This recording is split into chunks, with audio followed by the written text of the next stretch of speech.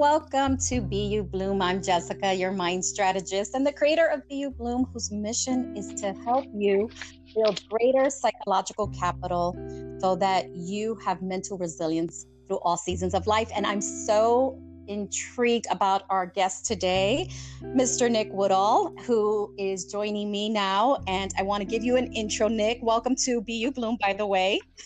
Thank you. Pleasure to be here. Thank you, Jessica. You're so welcome, and thank you too. So let me share with you a little bit about Nick's story. There's some great things here. Nick Woodall is a tireless advocate for criminal justice reform, and he provides extensive services to prisoners who are seeking to rehabilitate. You know, they're seeking to gain their freedom. He is the president and founder of Posse Solutions. He is the president of Woodall Consulting. He specializes in providing services in the preparation of clients for executive clemency applications, for parole board suitability hearings. And I think super important, which he is amazing at, is just helping prisoners develop their criminal psychological evaluations, understanding the why behind the crime. And I'm coming full circle from that. I really want to talk about that today. He is also the staff paralegal at the Center for Life Without Parole Studies. Oh my gosh, Nick, you are really busy here.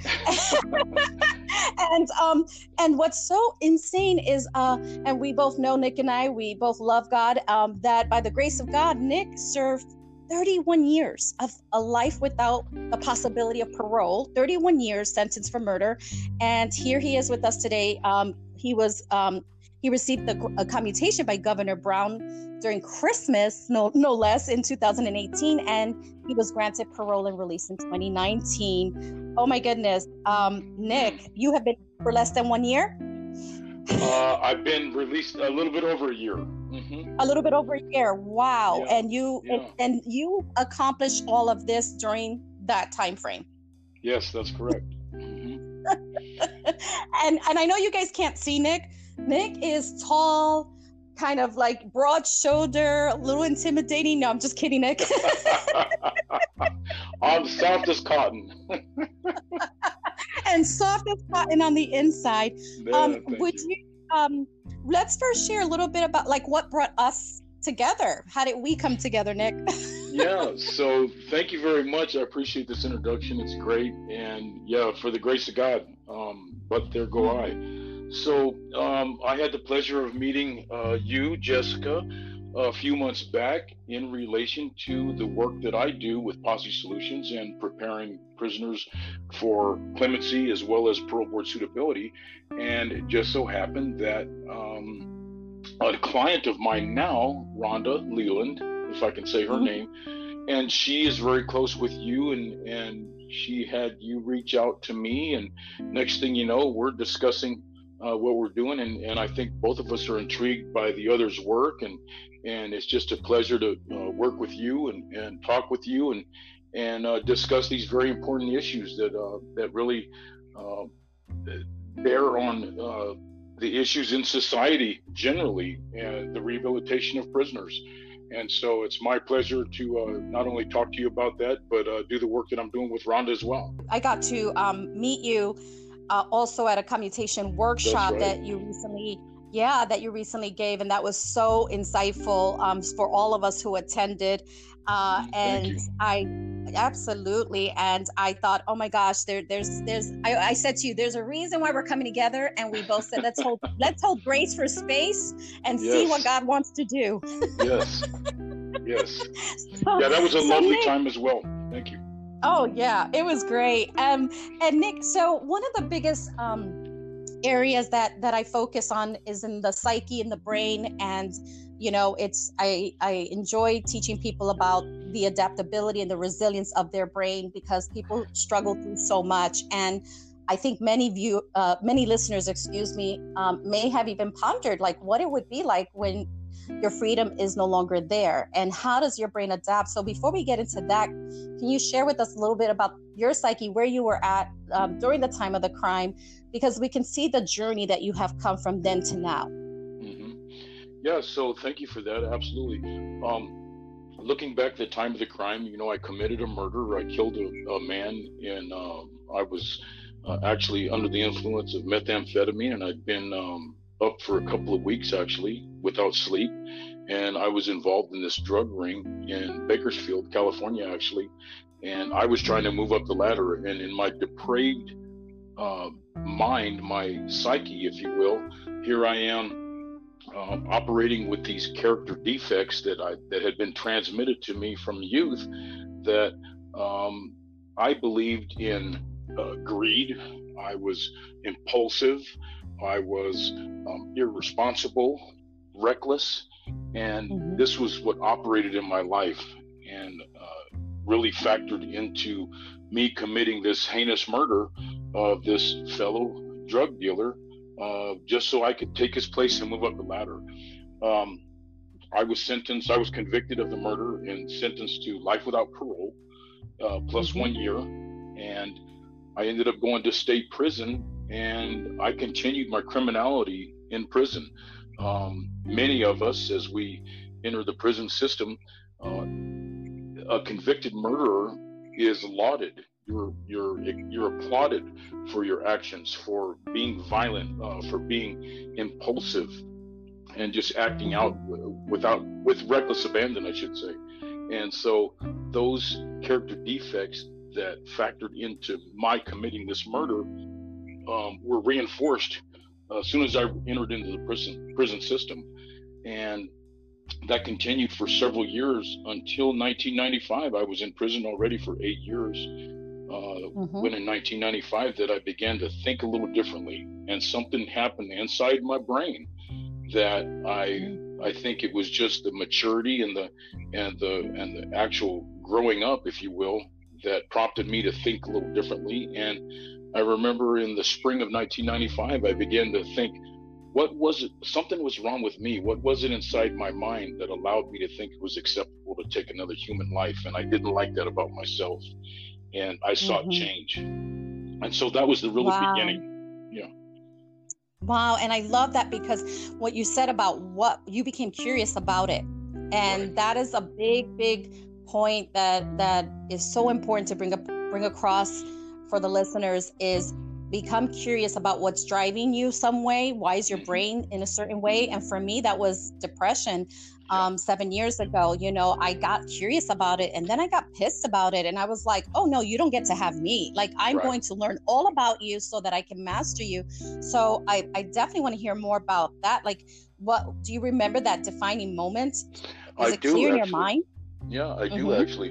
And in that moment, I'd already had been involved in many violent acts in prison up to that point in 1995. And there was something about me and my life that I realized something was wrong with me.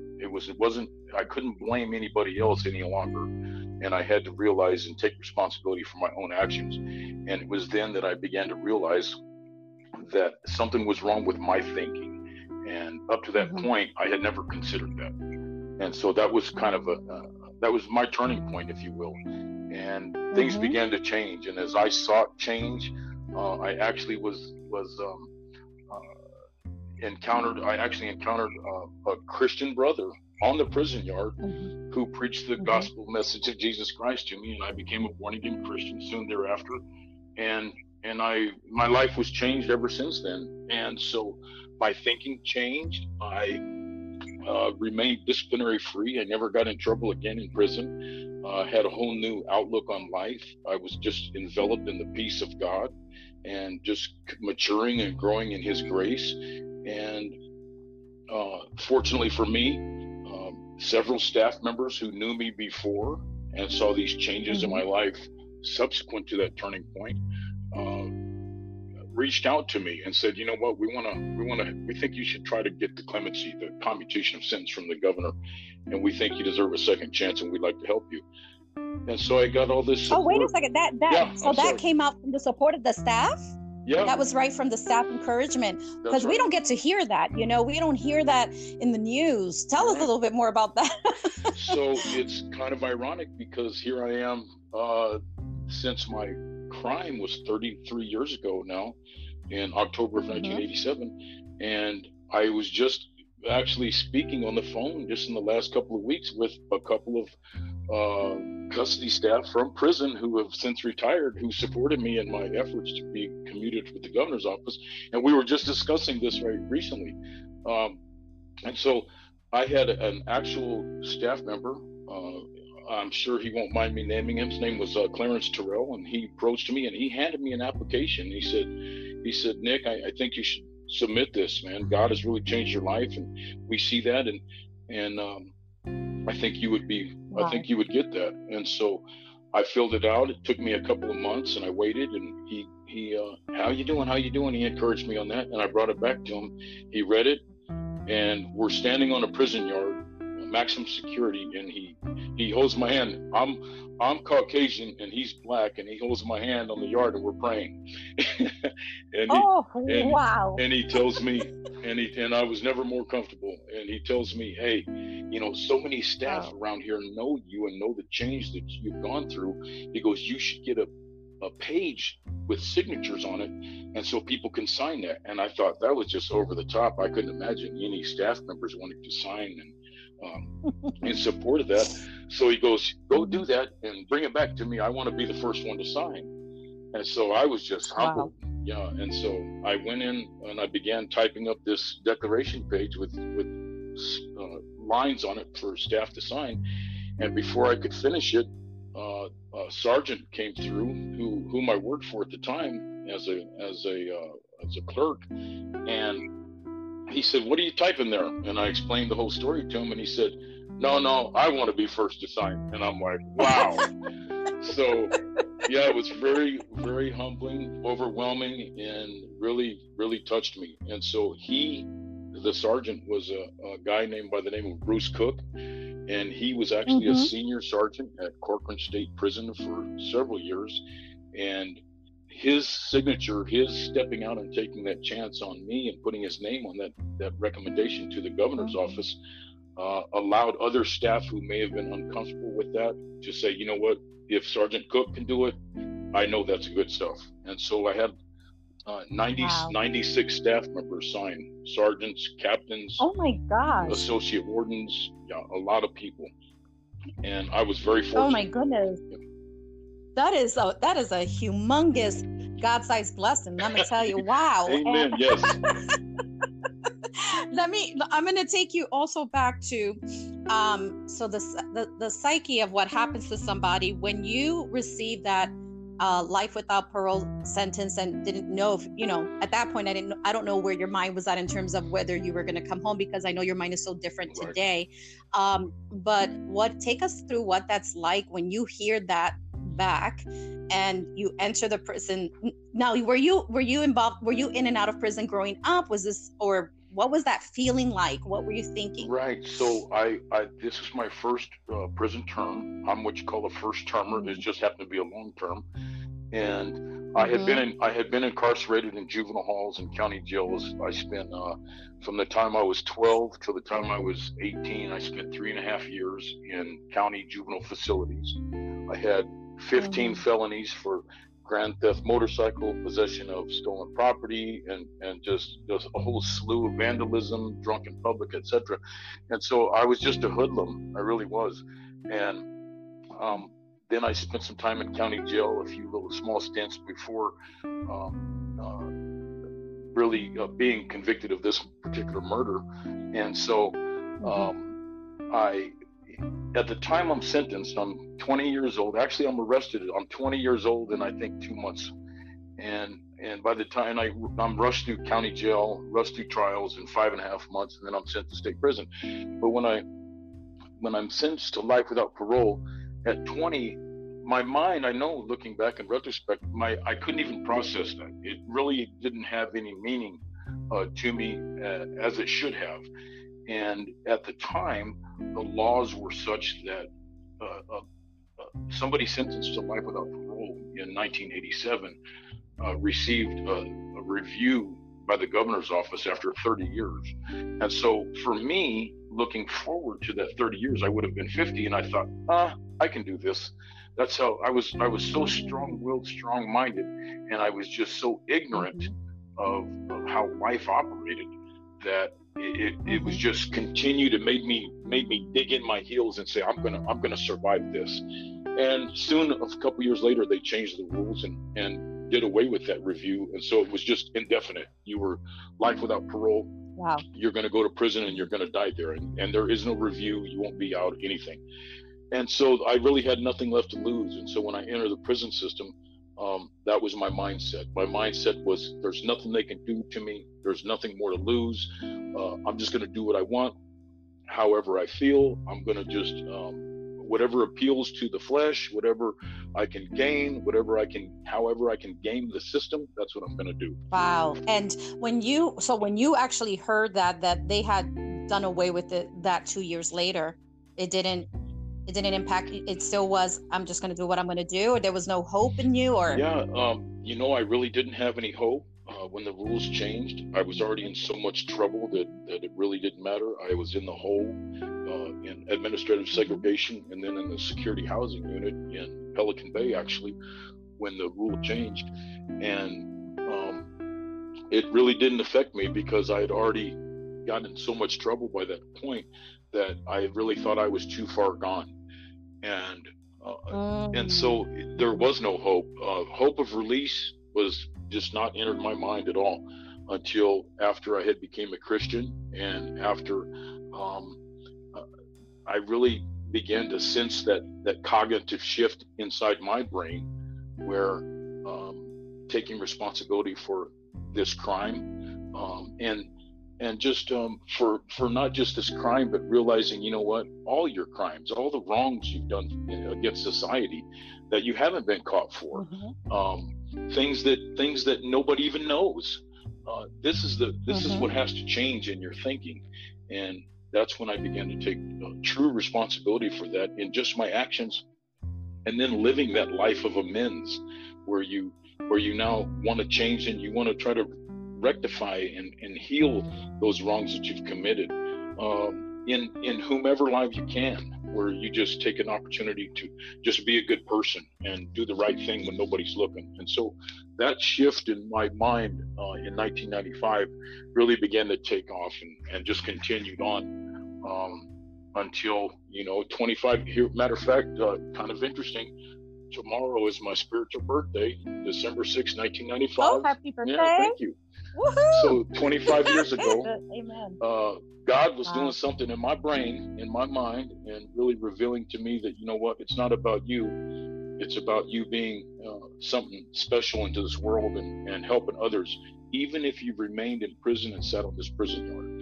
And so that was my mindset. I still, even though I was a Christian, changing, my life was becoming rehabilitated, I still had no expectation of release or parole, and I was accepting of that. I was fine with that because now I had peace.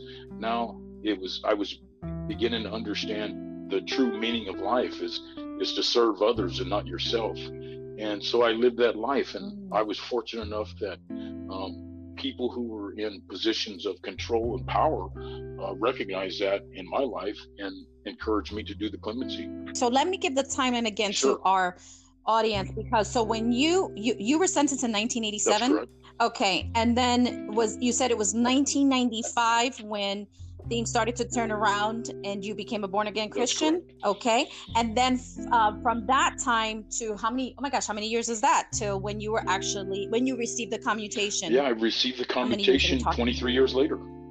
Yeah. 23 years later. So you have 8 years in between and then 23 more years. Right. And I just want people to really sit with that for a second. And in those 23 years later, those 23 years were the years that you had peace, regardless if you were going to come out or not. There were some ups and downs. Wow. Did have peace, absolutely. There was plenty of ups and downs, and the system was, a lot of people don't know that as a life without parole inmate, until 2012, you were required to remain in a maximum security institution and facility, regardless of your programming or how clean or disciplinary free you were. And so they operated on a point system. And at that time, level 4, which was the maximum security, was 52 points. And so they kept you at 52 points to have you housed in those facilities because of your sentence, life without parole. regardless of your programming. And so you had two classification scores. One was called a preliminary score, which was based upon your participation in education, self-help, rehabilitation, and remaining disciplinary free. And then you had a placement score, which was what security classification you were between level 1, level 2, level 3, or level 4, the maximum security. So I had 0 points as a programmer, which was the lowest you could have, level 1, but I had a 52-point placement score that kept me level 4. And that's important to know, is because as I'm programming, I remained in a maximum security institution, and it was just full of violence, riots, murders, stabbings, just you name it. And as you're programming, as you're changing, as you're rehabilitating, and you're surrounded by this, you really had a sense, and I had a sense of just no hope for the several years until they changed the rules to allow prisoners to be transferred to lower level security institutions based upon their behaviors. But that was not a practice in prison in the California Department of Corrections until 2012. Wow. So 2012, because that's one of the areas that you and I talked about that I think is going to be really helpful. And like I said, when I asked you to be on the show, was that when we're on the outside here, obviously everyone deals with their own demons, their own struggles, depression, just so all the things that human beings deal with, and what's happening to us feels so terrible.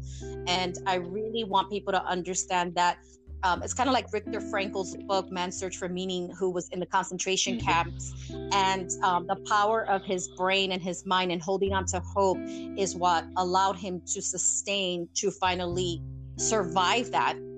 And so, that to me, in showing you are inspiring people that, wow, if Nick if Nick can navigate this psyche of what's going on here and master your mind so that you could get on the right path despite the environment that you're in, then the rest of us can do that too. So one of the conversations you and I had was, I almost liken it, please correct me if I'm wrong, because in males prison, so when I teach, when I'm speaking at the women's prison, that's the only area that I focus on currently.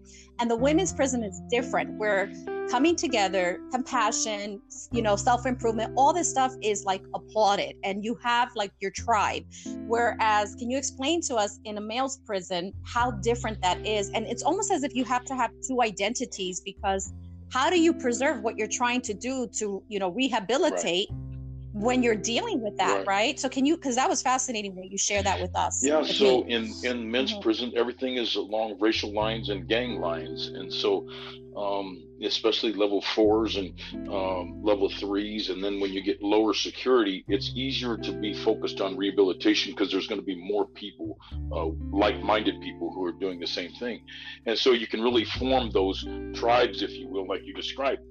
However, in level 4s, in maximum security prisons in California, especially general populations, that doesn't work like that.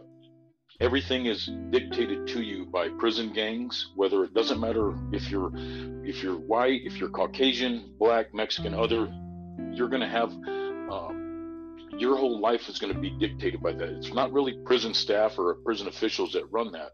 And so you won't have the opportunity to not only be engaged in rehabilitative programming, but even to practice it, because it's frowned upon. Anything that takes away from your allegiance to your race, ethnicity, or the prison gang that you have a default and de facto should have an allegiance to based upon your race,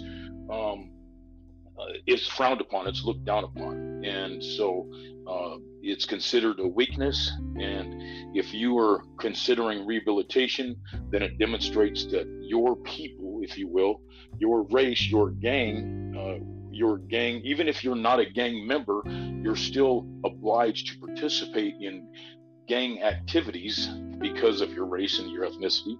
And so if you don't participate, you're looked down as weak and likely to be victimized very soon if you're not at least putting on a persona a front, if you will, of being hardcore and tough, and you're not trying to rehabilitate because you're tough. And so that's the mindset in men's prisons in California, and it's been like that for many years, and it continues today. And it's problematic because there's really no facilitation of rehabilitation, and it really takes some strong people to really step outside of that and to do that no matter what. And there's just not enough people to do so, and mostly for self-preservation, and it's understandable. I understand, but it's equally problematic for me, because when you're constantly thinking about that, there's a lot of good people in there that are really want to change their lives and everything, but because of these pressures and these peer pressures, that they're unable to take those steps outside of that. So what happens is they have to fall in line, and they have to fall in line with those expectations that are imposed upon them by their respective gang, race, etc., that really prevent them from being able to focus on rehabilitation and focus on that mind shift, that change, what's going on inside them. There's really no room for reflection about you, your crime, your victims, your rehabilitation, because you're constantly consumed with just survival around you, and that's on a daily basis. What kind of, so two things with that. How did you overcome that? And I also know in the work that you do, especially in, supporting, just kind of training and coaching prisoners in terms of how to navigate that, because I'm sure many of your clients are going through that right now, and you having direct experience. What do you tell them? Because I still think that this is applicable to the outside world in any peer pressures or gangs and just anything in the outside world. Obviously, it's more of a it's more of a heightened sense of situation in a prison system. But can you walk us through how you overcame that? So for me, it was I had, as I said, my turning point was in 1995. But between 1987 and 1995. I had a lot of violence in my life. I beat up a lot of people. I harmed a lot of people in prison. I promoted and practiced gang activity within the prison system. And so I had a reputation for that. And so as I began to experience this internal change, and rehabilitation really began to take hold in my own life, I'm housed at Pelican Bay B facility, one of the most violent level 4 maximum security prisons in the state of California.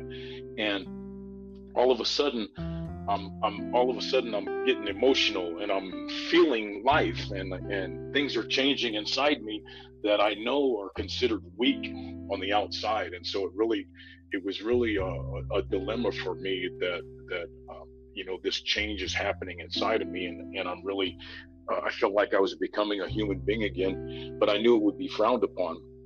And so as I went through that and ultimately became a Christian, I had an obligation to tell the white race and the white gangs on the prison yard that I was now this as a Christian, and I wasn't going to participate in that lifestyle anymore. And when I did so, it was kind of laughed at, like, oh, we know you're still with us. We know you. We know how you are. And so I'm like, no, really, I'm not with that anymore. And so soon thereafter, that was my life. I stopped participating in that activity. And so for me, having had that reputation for a little over 8 years, allowed me to step away and focus on rehabilitating and programming, because I had this reputation where people still viewed me as this person. And so it allowed a nice segue for me to focus on rehabilitation until, a couple of years goes by and people are, he's still with us, when I'm really not. And I told them, but that, they told the stories about me and my heroic acts of violence in prison, which were applauded. And so little by little, as time went by, the so-called fish story got a little bit bigger. And rather than correct the story to say, well, it wasn't really that bad, or I didn't do that, I just allowed it to stay. So Right. it allowed that buffer. It provided that buffer for me to be separated until 2009, when I made a conscious decision to go ahead and go SNY and request sensitive needs status at the prison. And so I ended up going to a facility that is not controlled by racial lines, not controlled by gangs. It's other gangs, but not prison gangs per se. It's different types of gangs. They're just called security threat groups there. But it's not based upon racial lines and divides. It's more on personal level. And so if you are focused on programming, that's great. You can program. If you don't want to be involved in gang activity, that's great. You don't have to be. And that hadn't been part of my life for several years. And so my life changed in 1995. My turning point, 2009, I ended up leaving the general population after 22 years and went to a SNY facility where I could focus on that. And that's where I ended up that's when I continued the change, and I was able to just continue to live the life that I chose. Is it possible, Nick, for somebody who didn't have that pre-life, like you were saying, that reputation was there to kind of cover you so that they would not lure you back in or bother you or what have you? But what about someone else who comes in and doesn't have that? What chances do they have to really stick to the pathway of rehabilitation? It's very difficult, and I would say near impossible, because it's like the old story, the old adage where how do you survive? Well, the first, you find the first and the biggest guy you can find, and you smash him in the nose, and then everybody's going to know, don't mess with that guy. And so it really begins with violence, unfortunately. And so if you don't want to be involved in that, but you choose another route, especially the life of rehabilitation, then you will be viewed as a victim, and you will be viewed as somebody to be victimized. And ultimately, there will be people who will come and they'll try to victimize you in a number of different ways, whether or not it's going to be exploiting you for money, for commissary items, or your time, or just any number of things, down to what you can provide to us, this ethnicity, this gang, and when you can't provide anything else, and this gang, we find you useless at this point, then you will be removed from the facility, meaning that you're going to be either jumped on by 2 or 3 people who are going to stomp you out, and have you removed from the facility where the custody staff have to physically take you off the yard, or in harsher situations, they will stab you, just as a disciplinary issue. They will count that as disciplinary, to stab you, to have you removed, cut your throat, and until you are physically removed by prison officials, and then you won't be able to come back. And that's how the prison system, in your respective race and gang, will treat you in the prison system. I think that this is giving so much insight, not only to myself, but to others who haven't walked that walk on the outside, been part of that kind of, what would you call it? That kind of tribe, in the negative way, that puts that kind of, they put their foot on your neck, and you feel like you have no choice but to do what it is that someone says that you need to do. That, like you said, it's run by them and not run by the person. And is there an opportunity for people? So people who, like yourself, were you able to cover others in that kind of way? Is that something, or is it like sort of you kind of have to look out for yourself? Well, you kind of have to do both. So you're looking out for yourself at the same time as you're trying to look out for others as well. And you have this kind of like you kind of alluded to it earlier, this double life, and you're living 2 lives, especially if you're on this path of rehabilitation and you're really trying to change. Then you're constantly having to focus on portraying someone that you're not, so that people in your respective gang and race, ethnicity, don't look upon you as, oh, he's faking, or he's a victim, or he's not one of us. As soon as they identify that, it's very top secret. It's not really information that's going to be known across the prison yard, because if you are determined to be a victim of some sort, the first thing that happens is people in your own respective race and gang will act like your best friend, and so they can get close to you, and you'll be with your guard down, and you'll ultimately be victimized. But the goal in prison politics, if you will, because that's what we call this, is that you always want to try to get people with their guard down. There's never it's rare that there's going to be straight face-to-face fisticuffs, etc. It's always going to be where you're going to be taken advantage of without knowing it's coming. That's how the gangs prefer to injure, assault people, as well as their own, and or kill you. They prefer to do it sneakily and from an attack mode, so an ambush mode. So it'll never be face to face. And so with that in mind, and as you learn that, as you're trying to survive this, then what you do is you're constantly in that mode of making sure that your persona is exactly what they want to see. And so you have to work on that. And like I said, if you focus on rehabilitation, then you'll be living a separate life, and maybe fraternizing with others with like minds, in which you're doing that really on the side, and not letting people know that. And that's possible. You can kind of do that on the side, and do both. It's difficult, but it can be done. Yeah. It's difficult. Wow. Because when you told me that, and you said, I remember you telling me off this the show here, when you said to me, they get close to you, and the closer somebody gets to you to lower your defenses, it's because something's coming your way, and it's not something you want coming your way. I was really taken aback by that, because my next question to you at that point, when I said, oh, we got to have you here to share this. I mean, you guys who are listening, you can imagine, after years and years and years of your brain literally in fight or flight mode, literally is always on a flight or flight mode, probably more on the fight mode, who knows? But Nick, you could tell us more about that. But you're training your brain that way, because wherever you're spending the most time, that's where your brain is going, in that direction. And you need to get in control over your mind in order to redirect it elsewhere. And yet you took it to a place where you had to almost split it, split your identity in order to survive and get out of there.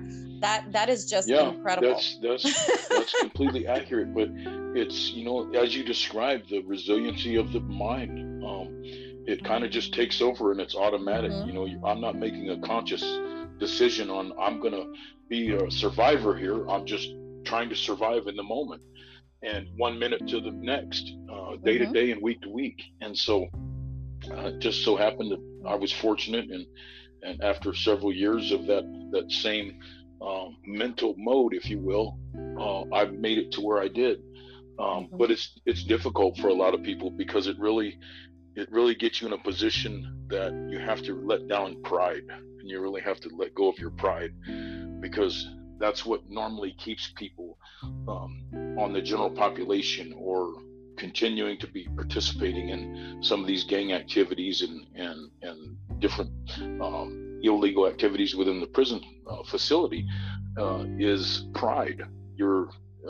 As far as the men's prisons are concerned, that's what I can speak to, because nobody wants to look down as being weak. Remember that these aren't all model citizens to begin with. Everybody's there as a felon. They've committed a heinous crime, generally speaking, against society. Many some pretty treacherous crimes, and so they've already came to prison with many character defects and faults and shortcomings, and usually many of them share the same shortcoming of being overly prideful.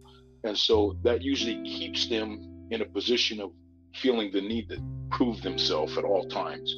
And so many people stay in that mental position where they constantly are trying to prove themselves and be accepted by the other gang powers in their midst.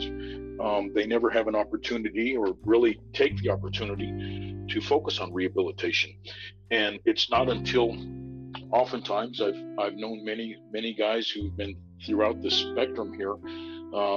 It's usually going to be something very tragic where their gang or their race, ethnicity, etc., really just regurgitates them by trying to kill them, murder them, and they're removed from the facility when that pride is able to be let down, and then they see life in a lot different light, and they begin to focus on change and realize that was not a lifestyle that they should be living or want to live to be successful in life, period. Wow. So in prison, to stay alive, you have to be prideful. Pride keeps you alive in prison, but yet to get out, you have to break down that pride and break down that ego. Stop etching God out. I love that ego. Stop etching God out and bring that pride down so that you can stop etching him out so you can get out. So the thing is that what you did with so someone whose brain is trained in that way, and we're talking about a lot of, even with Rhonda, people getting into prison at either young ages or in their 20s, their identity is still not formed completely. They're heavily suggestible to their environment and influenced to the traumas of their childhood, and they don't have the wherewithal. So now you put that person in prison, and now all of those deposits that you're getting in there is constantly, that's neuroplasticity, people. That is constantly training your brain and the structure of how your brain operates. And I've always been fascinated with, okay, now what happens when the person is released and they come back into society? And one of my questions for you that I'd love to cover here was, how were you able to adjust? Now, obviously you had, your story is different, a little bit different, but a lot of stories are like that, where they found God, and that is, to me, that is the most powerful tool that you can use. But still share with us, as you're still a human, we're all human beings. When you left prison and you're walking the streets after 31 years, what is that like to your brain? It was a total of 32 years. I was commuted after 31, and then I did another year before I was released. And so it was 32 years and 11 days total. And it was pretty easy for me. I was very surprised. I had a lot of support. I had my wife and my daughter who picked me up from prison, and who we've had some very healthy relationships for many years. I had friends, and I ended up paroling to the Los Angeles County area, and I had a lot of friends. I had jobs waiting for me, and I also took advantage of what's called parole outpatient aftercare through the California state parole system. And just because I didn't know how I was going to react, I had been gone so long, and I was concerned, and I wanted to have a coping mechanism in place so that should I be overwhelmed mentally, emotionally, psychologically with being released in society, I wanted to have an opportunity to be able to speak to mental health experts and be able to get some counseling. I didn't actually need it. I went a few times, and they were like, "You're good. You don't really need us." But I think you're good, because your mind was renewed by God. Absolutely. Renewal of the mind. But I had planned, and so I spent a long time planning this. Even before I was commuted, even with life without parole, I was still planning on what's going to happen. I remember when I first put in the application for clemency in 2004, and it sat pending for 14 years before they interviewed me. And I tried to maintain hope and continue moving forward. It dawned on me that the commutation was not the end goal. The end goal was release and to be out in society again. And so rather than just plan for the commutation, I planned for the release. And what am I going to do upon release? Well, I'm going to need a vehicle. I'm going to need housing. I'm going to need finances. And so I set out to really create a plan for success. And so as I was sitting in prison, I have my little composition book, and I'm writing notes and I'm brainstorming ideas of how I can get out and be successful. And so for me, I was actually just talking to a close friend of mine this morning who he served about 27 years and was released on parole about 6 months before me. And he didn't have life without, though. And he's very successful now too. He's actually an alcohol and drug counselor in Los Angeles. But you really plan for it, and in planning for it, you don't try to reinvent the wheel, so to speak. As I'm coming out of prison, I was a certified paralegal since 2004, and I was a very successful jailhouse lawyer, if you will, inside. And so, what am I going to do when I get released? Well, there's not a whole big need for jailhouse lawyers, but as a paralegal, I was able to come out and continue the work I do, which is, I still write legal newsletters. I do a lot of consultation work as far as parole and clemency. And so what I did was I didn't put some huge expectations that were unrealistic on myself. And I really set a plan and course that would continue the same work that I had been doing for several years, except it's just on a larger scale. And that's really what I do now. And so the transition for me was pretty seamless. Like I said, I had a great support network, and I actually planned. I'm not from Los Angeles, but I planned on Los Angeles County because that was the greatest concentration of support for me, and so I chose to come to Los Angeles County as an effort to be successful upon release. Wow, that's exactly something that I always mention is, you got curious about your brain, about why your past was the way it was. You basically evaluated yourselves in many ways psychologically. I call that being your own mind coach, and then getting empowered by data, collecting knowledge and data, and then becoming a paralegal and helping others. You had to create two identities in order to make it through, but that's what we do, and our brain is completely adaptable to doing that. It's amazing how our brains were created, and then you created a plan. I could see you in front of that composition book. I actually use a big whiteboard. If I could have gotten you a whiteboard in prison, I would have, but I didn't know you then. I love whiteboards. Whenever whenever I have a mental block or I feel like I'm stuck or locked, I grab a big whiteboard and I start saying, what is possible? What is possible? Think bigger. And then I bring it down to realistic. And you mentioned that right now. You said, I set realistic goals because if it's too big, the brain will reject it and say, I don't believe it. And so you set realistic goals, and then you had the support, the community connection, the support system, which the data shows us that when we have that support system in place, you got to reach out, you guys, especially like with me, I was going through such a deep, dark sadness.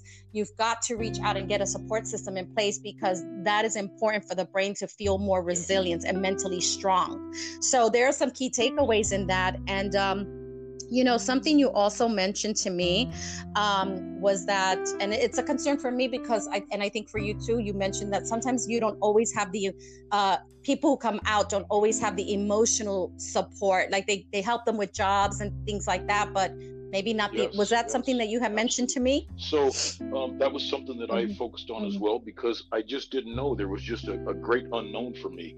I went into the prison system at 20 years old. I'd already spent about 3.5 years prior to that incarcerated. And then I was being released after 32 years. And you're literally just really just kicked out the back door at the prison. And my wife and daughter were right there at 6:30 in the morning to pick me up. And poof, you're magically appear back in society. And so I had been gone so long that I had no really understanding of how that might affect me. I didn't know. I knew that there could be some issues with that. And so I really wanted to pay attention to that, be sensitive to that, not only to my emotional health and well-being, but physiologically, so I could pay attention to any potential warning signs that might come up, and really have an accountability network team in place that I could reach out to at any time. And that also involved some of the support system through the parole agency where I was located. But it's necessary to really, for success, it's really necessary to establish that, because you just don't know. And fortunately for me, it was pretty easy. I had a seamless transition. It was really surprising to me. I remember the first grocery store I went into was the Ralph's on Manchester in South Central LA, near Inglewood. And I walk in here, and now mind you, in a prison system, everything's racially divided. And so you would never see whites walking in a black area of the facility or near their recreational area.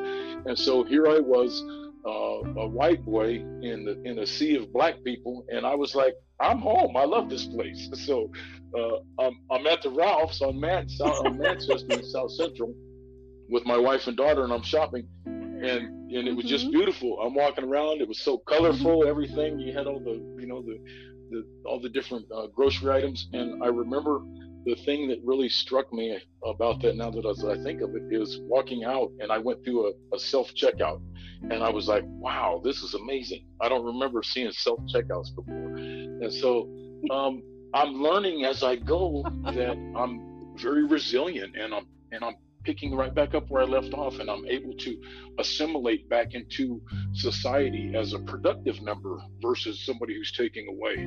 And that's been, I've been out now for almost 13 months, and that's been my life every day. Well, and an area that you focus on is when you're helping your clients and preparing them for clemency applications, yes, and parole board suitability hearings.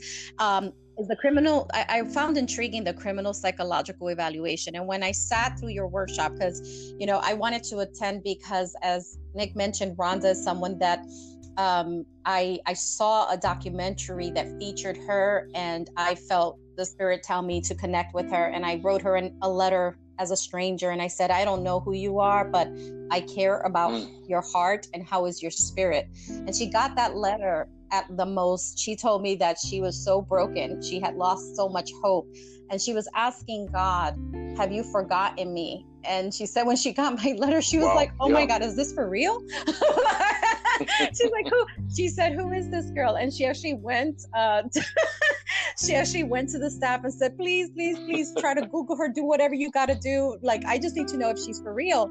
So I decided to show her I was for real. And I set it up with her so that I could come visit. And basically there I was with the stranger in my arms, and it felt so right. And that was a couple of years ago. And here I am, I think that's like a seed that flourishes or sprouts later.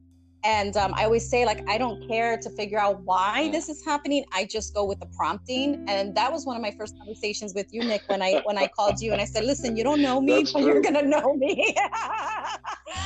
So we're going to do some work. And so one of the areas when I went to the workshop, because I wanted to learn on behalf of Rhonda as well, is, Nick, you focus so much on the psychological evaluation. Why is that? And I can see from your story why it's so important that you come in and help with that. Tell us a little bit more about that. I began to understand that it was really about the psychological understanding of yourself that would help you make that next step into rehabilitation.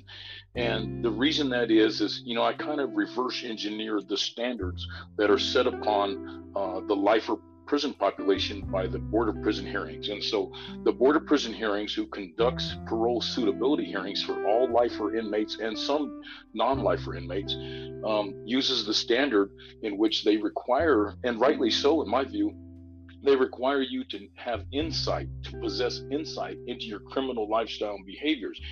And for the greater purpose of being able to recognize the same set of circumstances should they arise again upon release, and you avert them versus reoffend. And so I really reverse engineered this and trying to understand what this was. And the insight, there's a lot of names for it. There's a lot of confusing information about it, and many people try to make it mysterious. But what I did is I reverse engineered it, and I broke it down into digestible parts that were understandable and people could really apply to their own life. And so this really boils down to understanding insight into the causative factors of your crime. And the causative factors of your crime or your criminality are going to be internal. They're going to be what's wrong with you. If somebody in the context of criminal rehabilitation within the Board of Prison Hearings or the governor's office, if we're talking about a clemency application, if they ask you or they ask the prisoner, why did this crime occur? What they're asking is, what was it inside you that allowed this crime to occur? And what they're asking is, what is wrong with you? Do you know what it was wrong with you, what it was about you that allowed you to participate or perpetrate whatever crime you're in prison for? And so as I began to dig into this and understand, it really boils down to character defects. And human beings, we many of us have multiple character defects, but they all come from somewhere. You're not just popped out of the womb with them. They come from somewhere. And so what I teach that prisoners who are on the road to rehabilitation, in order to really discover and demonstrate insight into the causative factors or character defects, you have to go back and look at where they were originated. So for instance, I'll take the character defect that I possessed at the time of my life crime when I committed this murder in 1987, was greed. Greed was the driving force for me at that time to commit a heinous crime upon society by killing another human being. And so I realized that the greed that I possess as a character defect, that I up to that point had believed that was just who I was, that's part of my personality, I was able to source that all the way back to my mother, all the way back to my stepfather. When I'm 4 or 5 years old and I see and I recognize greed in them, and they're gaining from it. And so as a young child, looking at their parents and their role models, I'm adopting this character defect, and it is essentially transmitted to me at that point. And then throughout my life after that, when I practice greed and I gain from it, it's being reinforced. It's being reinforced up till and including, for me, my life crime. The same goes with recklessness. And where do you learn recklessness? It's going to be from somebody in your, as an influential person in your life, as a young child, a youth, and then it's reinforced. And then you're practicing recklessness in your behavior in your life, and you're accepting that as just being part of life, even though you're outside the norms of society.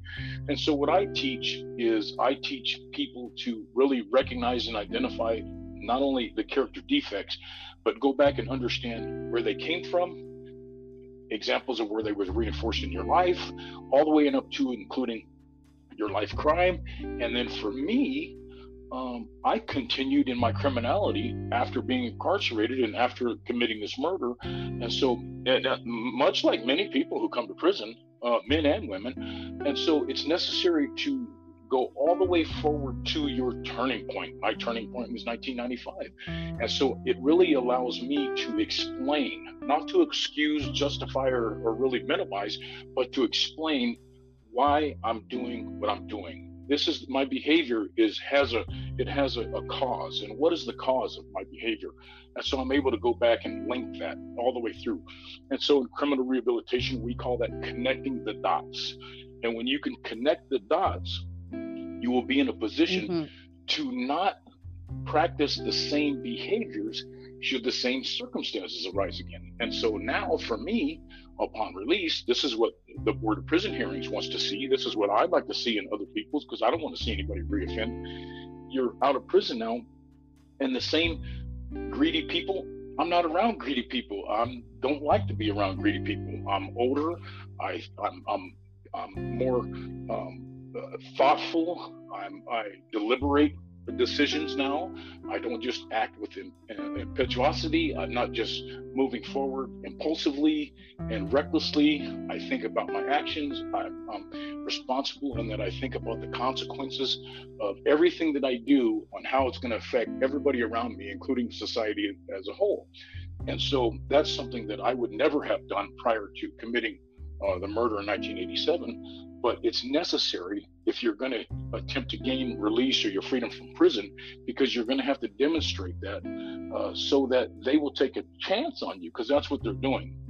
They're saying, you've committed this murder in 1987, but can we trust that you're not going to do that again? Well, the only way to do that is if you know enough about yourself and what brought you to that point to where you can now make the changes necessary so that when the same set of circumstances arise again, you do not reoffend or in any type of offense.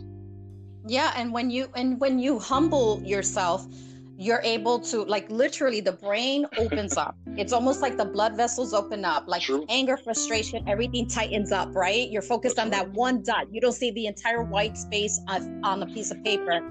And so once you humble yourself, your brain optimizes to see the bigger picture. So Nick, I love how you just took us through that, because I want to share that. I really want to hone that in with the audience, is that for, you know, the parole board needs to understand that you understand the trajectory of what led you to have this mindset of a crime, of somebody who committed this crime. Because what he's saying is that once you know it, once you are consciously aware of it, you can pause it, you can do something about it, which means you have a higher chance of not reoffending. And the way, Nick, you described the greed, so as a child, if greed, now guys, those of you who are saying, okay, maybe it's not greed, maybe for me it was, you know, not getting love from a parent, from a father. So, you know, I led a life of seeking that from men, and then, you know, it snowballs from there. Whatever that is you identify that greed. And if there was a secondary gain, let's say,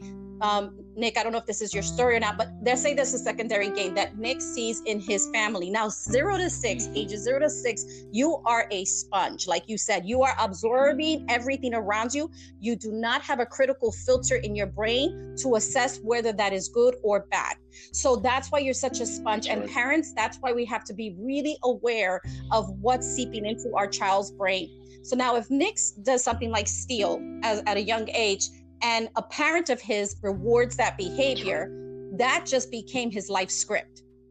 And that life script is housed deep in the emotional brain that gives him those dopamine hits of like, I'm doing something great, because it's a known to the brain. When something is known to the brain, it's comfortable with that behavior. It doesn't see a need for change. In your case, that change that came through finding Christ was incredible. Other people have to go through so much loss or losing family members or something traumatic happening for them to say, I'm tired of this crap, I'm changing my life. So I just wanted the audience to really understand that you have to be able to become conscious of what is the impressions that you had as a child that became your life script, so that you can now reverse that verse according to the word. Let me preach it right now. And Jessica, we haven't discussed this before, but you just told my life script. So that's exactly right. Yeah. Unhealthy desire for acceptance, which is a character defect many of us possess. And it was the same way for me, even as a young child. I can remember all the way back at 5 years old, where my mother, who's single, my dad just came back from Vietnam, and my mother's single, and she's a hippie, and she's got me rolling joints with all her hippie girlfriends. And I loved the attention. They loved me. They thought it was a novelty act. And my mom has me smoking marijuana at 5 years old. And in my mind, all I knew was they're just lavishly loving on me. And it was so great to have that affection and that attention. And soon thereafter, I'm within third or fourth grade. We're very poor, and my mother and stepfather have me going into the grocery store and shoplifting food and stealing things. And when I came out with the food, I was the hero. Wow. They loved me, and I loved being the hero. And then they would send me back in for cartons of cigarettes, and everything was fine until I started stealing when I wanted to steal. Right. And then the greed was the reason, as Nick shared with us in the beginning of this. We're going just a little extra long, you guys, just because this is so fascinating. I knew this would happen with him, but it's so worth it. But that greed, like you identified early on, you said was the core of the crime. And yet it was the core of made him feel as a child that he was a hero. So that was the downfall. So we need to be really aware, adults. And let me tell you, it is never too late to reparent yourself, your inner child. And so I love doing inner child work, because you guys are so empowered to be able to do that. I've done sessions by myself, to myself, kneeling before my inner child and apologizing and saying, I'm going to reparent you now. I'm a better adult today, that I can take care of you the way you should have been and what you should have learned. And the data shows that it's never too late to build positive psychological capital, even if you didn't see it in your environment. So those of you who are like me and maybe Nick, who didn't grow up with like positive examples of that, I just want you to be encouraged that the data shows that you can learn it now. I don't care what age you are. It is never too late to renew your mind. The services that you provide are so invaluable.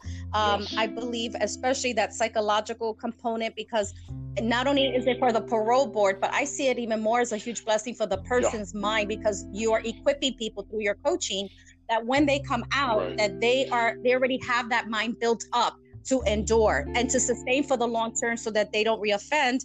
And you mentioned the word character defects, and I want to challenge the audience to be willing. I know that we're in a time now where everything is about self-care and loving ourselves, and I truly believe that.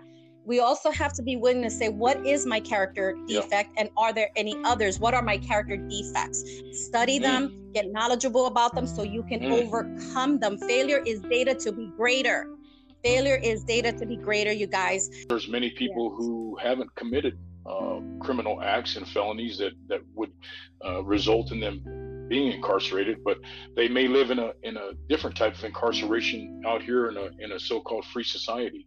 And so it's important to learn about that, to know about that, just like you mentioned, and to understand that these can be overcome, that anybody can overcome them. And when you really set your mind to it and you really are disciplined and you seek that change, you seek to be a better person, that you can accomplish that. And there are tools available to really do that. For us and what we do at Posse Solutions and Woodall Consulting is exactly that, not just to help somebody look good in front of the parole board or to obtain a clemency, but to be changed. I teach how to be changed, how to discover that within yourself and for these prisoners. And many people, they want shortcuts, and I have to tell them the bad news that, it's about work. It's really about learning about yourself. And when you take the time to do that, you will learn that you can be a different person. And so that's the success story, and that's what we try to accomplish in the work that I do as well. Nick Woodall, you have been an intriguing guest. You delivered like I knew you would. And, the next time I see you, I might have to have you wear as you are like a presence when you walk in, a BU Bloom shirt, a BU Bloom.